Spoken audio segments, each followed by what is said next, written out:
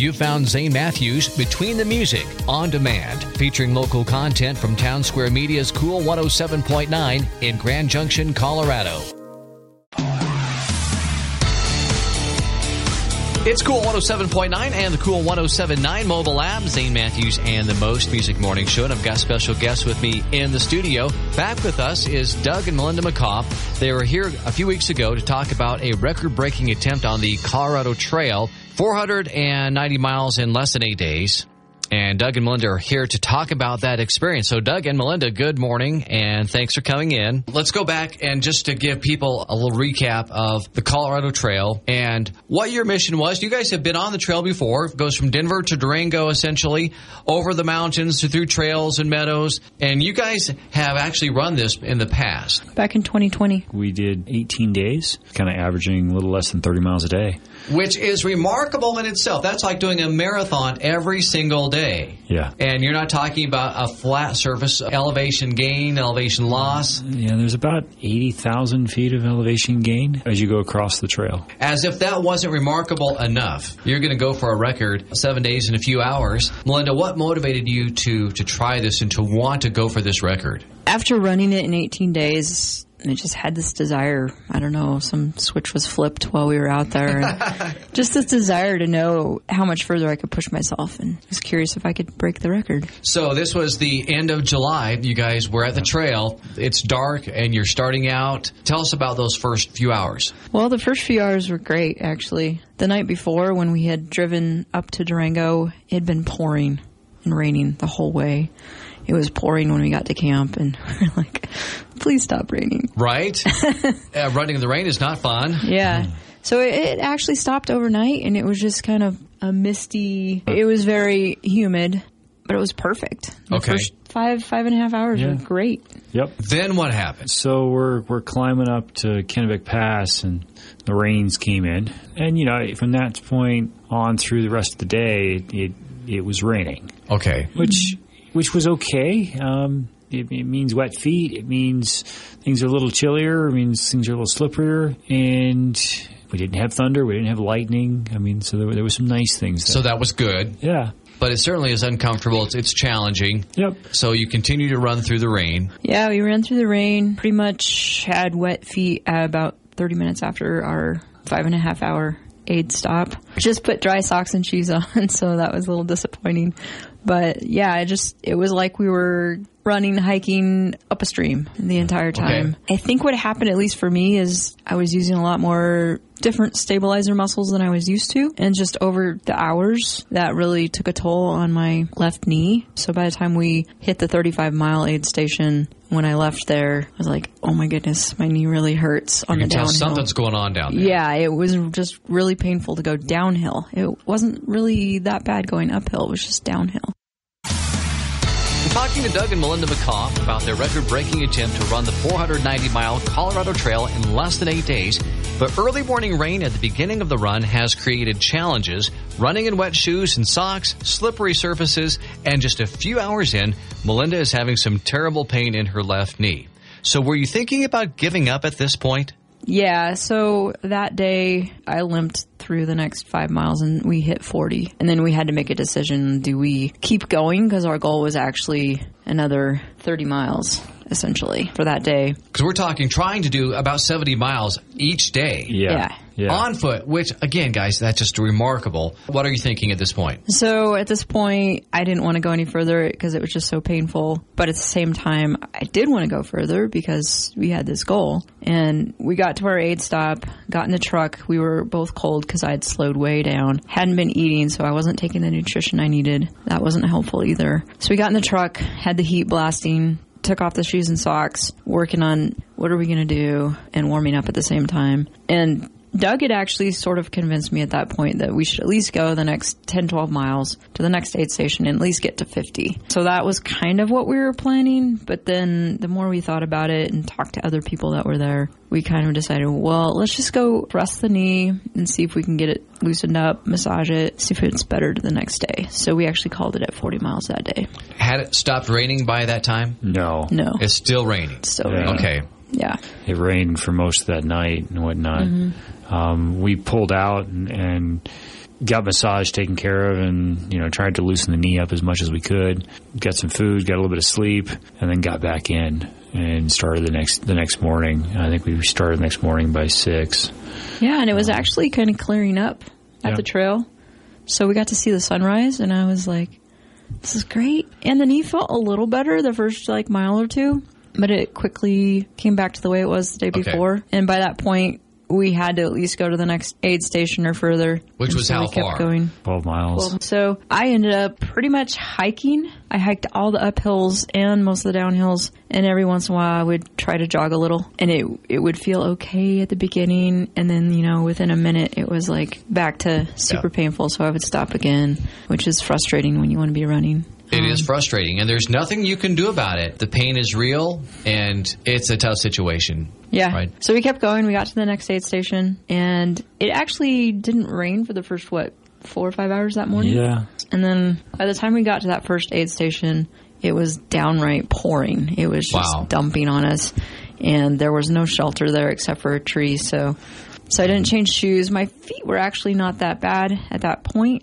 They felt pretty dry, so we just kept going. I hiked most of the way. We had another 20 miles to get to the end of our first 70. And how was the knee feeling at that point? It wasn't terrible.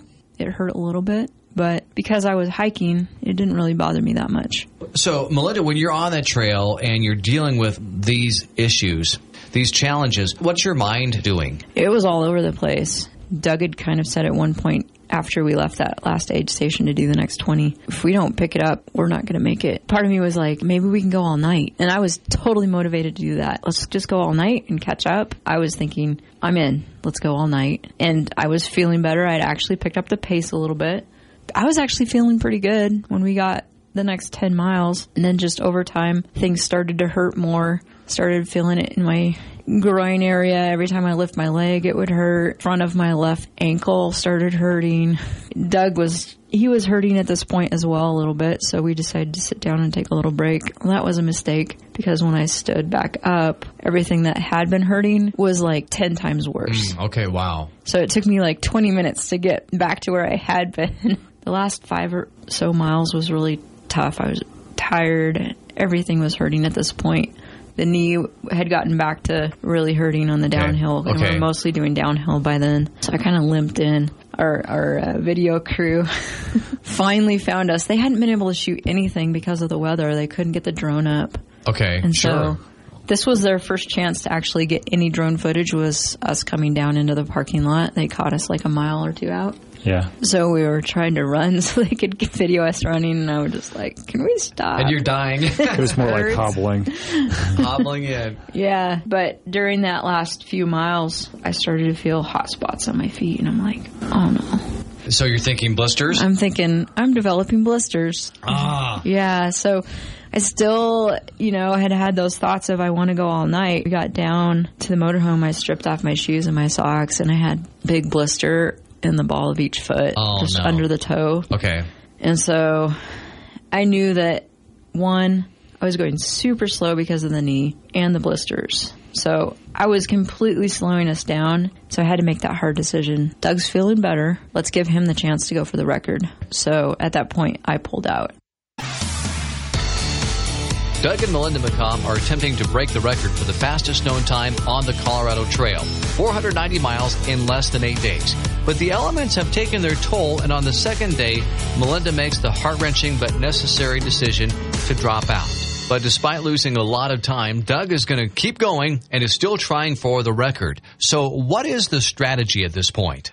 What needs to happen is I've got to start working on catching up. I'm not entirely sure whether I can do that or not, but we're going to give it a good shot. In order to be back on schedule, I need to be about 50 miles down the trail. I left the trailhead about 9. After Melinda had left? We had the motorhome right there, okay. So she stayed there at Mullis Pass, and about 9 p.m. that night I took off on the next leg. The next leg drops you from the top of Mullis Pass all the way down to the Animas. And it's absolutely beautiful back in there, but it's nice and rugged. I made great time coming down. I actually loosened up, and I was able to kind of really move and run. And since I'd been hiking all day, it was kind of nice to stretch the leg. And I got down in, and as I started coming up the drainage, I started noticing that on steep ups, I had one leg that was was not feeling good, and it was a hip knee kind of issue. I continued to work through that section. This next segment was another 20 miles that you're committed to. And so I'm working my way through. The steeper it was, the harder it was. The very top of that has about 20 switchbacks. As you come out of the valley, I'm actually in the clouds. It's still dark, so you're in the clouds, and you can see about 5 to 10 feet in front of you. As I got close to Stony Pass, the pain that I was feeling climbing transitioned to pain I was feeling descending as well. So I stopped a few times and started working on massage right there on the trail, see if I could loosen things up and, get it going. And so I ended up talking to support and having them come up to Stony Pass. I got some food and got going and whatnot, and I started out on the next segment, which is another 15 miles. And we're still in the second day. Yeah. So it was about 8, 9 o'clock by the time I got to Stony Pass, and then it was we're into daylight. We're 9, 10 o'clock. So you've been running all night. Yeah. Are you thinking about sleep? I'm starting to get tired. Yeah. That would be a normal reaction. Yeah. So I got a good 2 hours in. Then it might have been 3 or so, but hours in, and then. You start to get to the point where you're like, I need to take a break, and I'm going to sit down by the trail and, 10 minutes, just sleep a little bit. And I'm up by myself. No pacers, no nothing, Right. And at this point, we're well over 24 hours. After a couple naps, it was just like, I got to get more sleep. Sure. And not having someone there to continue to push, kind of guide when your brain is that out of it. Right. You need a little extra something there. Yeah. It wasn't helpful not to have somebody. Mm-hmm. I got down into Cataract Lake, and then you're climbing up over the next little pass there. At that point, I was in limp mode, essentially. I'm feeling pretty rough at this point. Feeling pretty rough. And I finally got coming into Marshall Pass at about 5, 6 o'clock that night. And at that point, I was pretty well shot. I'd gotten about 35 more miles on that. So I was up to about my 70 for the day. So are you maybe 110 miles into the trail? About 110 miles into the trail.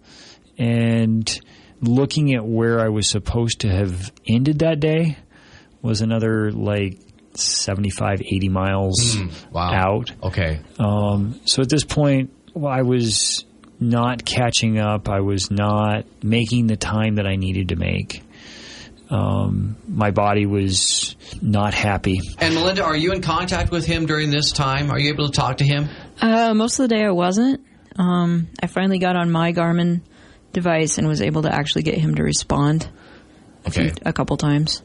But yeah, pretty much most of the day I didn't know where he was, what was going on. So were we trying to give him some encouragement, or are you saying, Doug, it's time to stop? Yeah, I was trying to encourage him, just saying, hey, you can do this. You can at least finish through the day. Keep going. Don't give up. But at this point, Doug, you're having some pretty serious thoughts about maybe it's time to stop. Yeah, I mean, I'm 3 days in and haven't quite got 2 days worth of schedule done. Do you understand how amazing it is that you did 70 miles that day? Probably not. 99.9% of us could never do that. That is incredible. Thank you. It's been a grueling 3 days for Doug and Melinda McCaw in their attempt to break the fastest known time on the Colorado Trail on foot, 490 miles in less than 8 days. The elements have been brutal. Melinda was forced to stop at the end of the first day because of incredible pain in her knee and in blisters on both feet.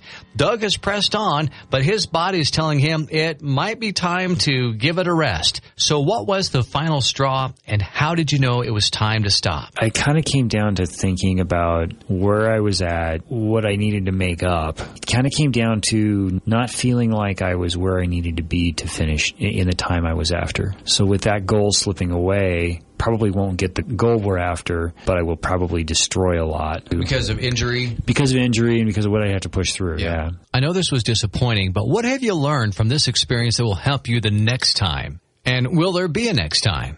Oh, there will be a next time. Yes. Okay. I learned that a bit of the need to have someone there. Just continuing to push, I think it was another key item to learn. You know, we talked a lot about the physical part of this, but then there is the mental part that is equally as important and critical. And probably maybe tougher than even the physical portion. Okay. When you're looking at hill over hill over hill and you're struggling up each one, it's easy to kind of go, oh, wait a second, I need to sit down for a little bit. Having someone there to help you continue on or help to manage that a little bit when you're 30 hours in.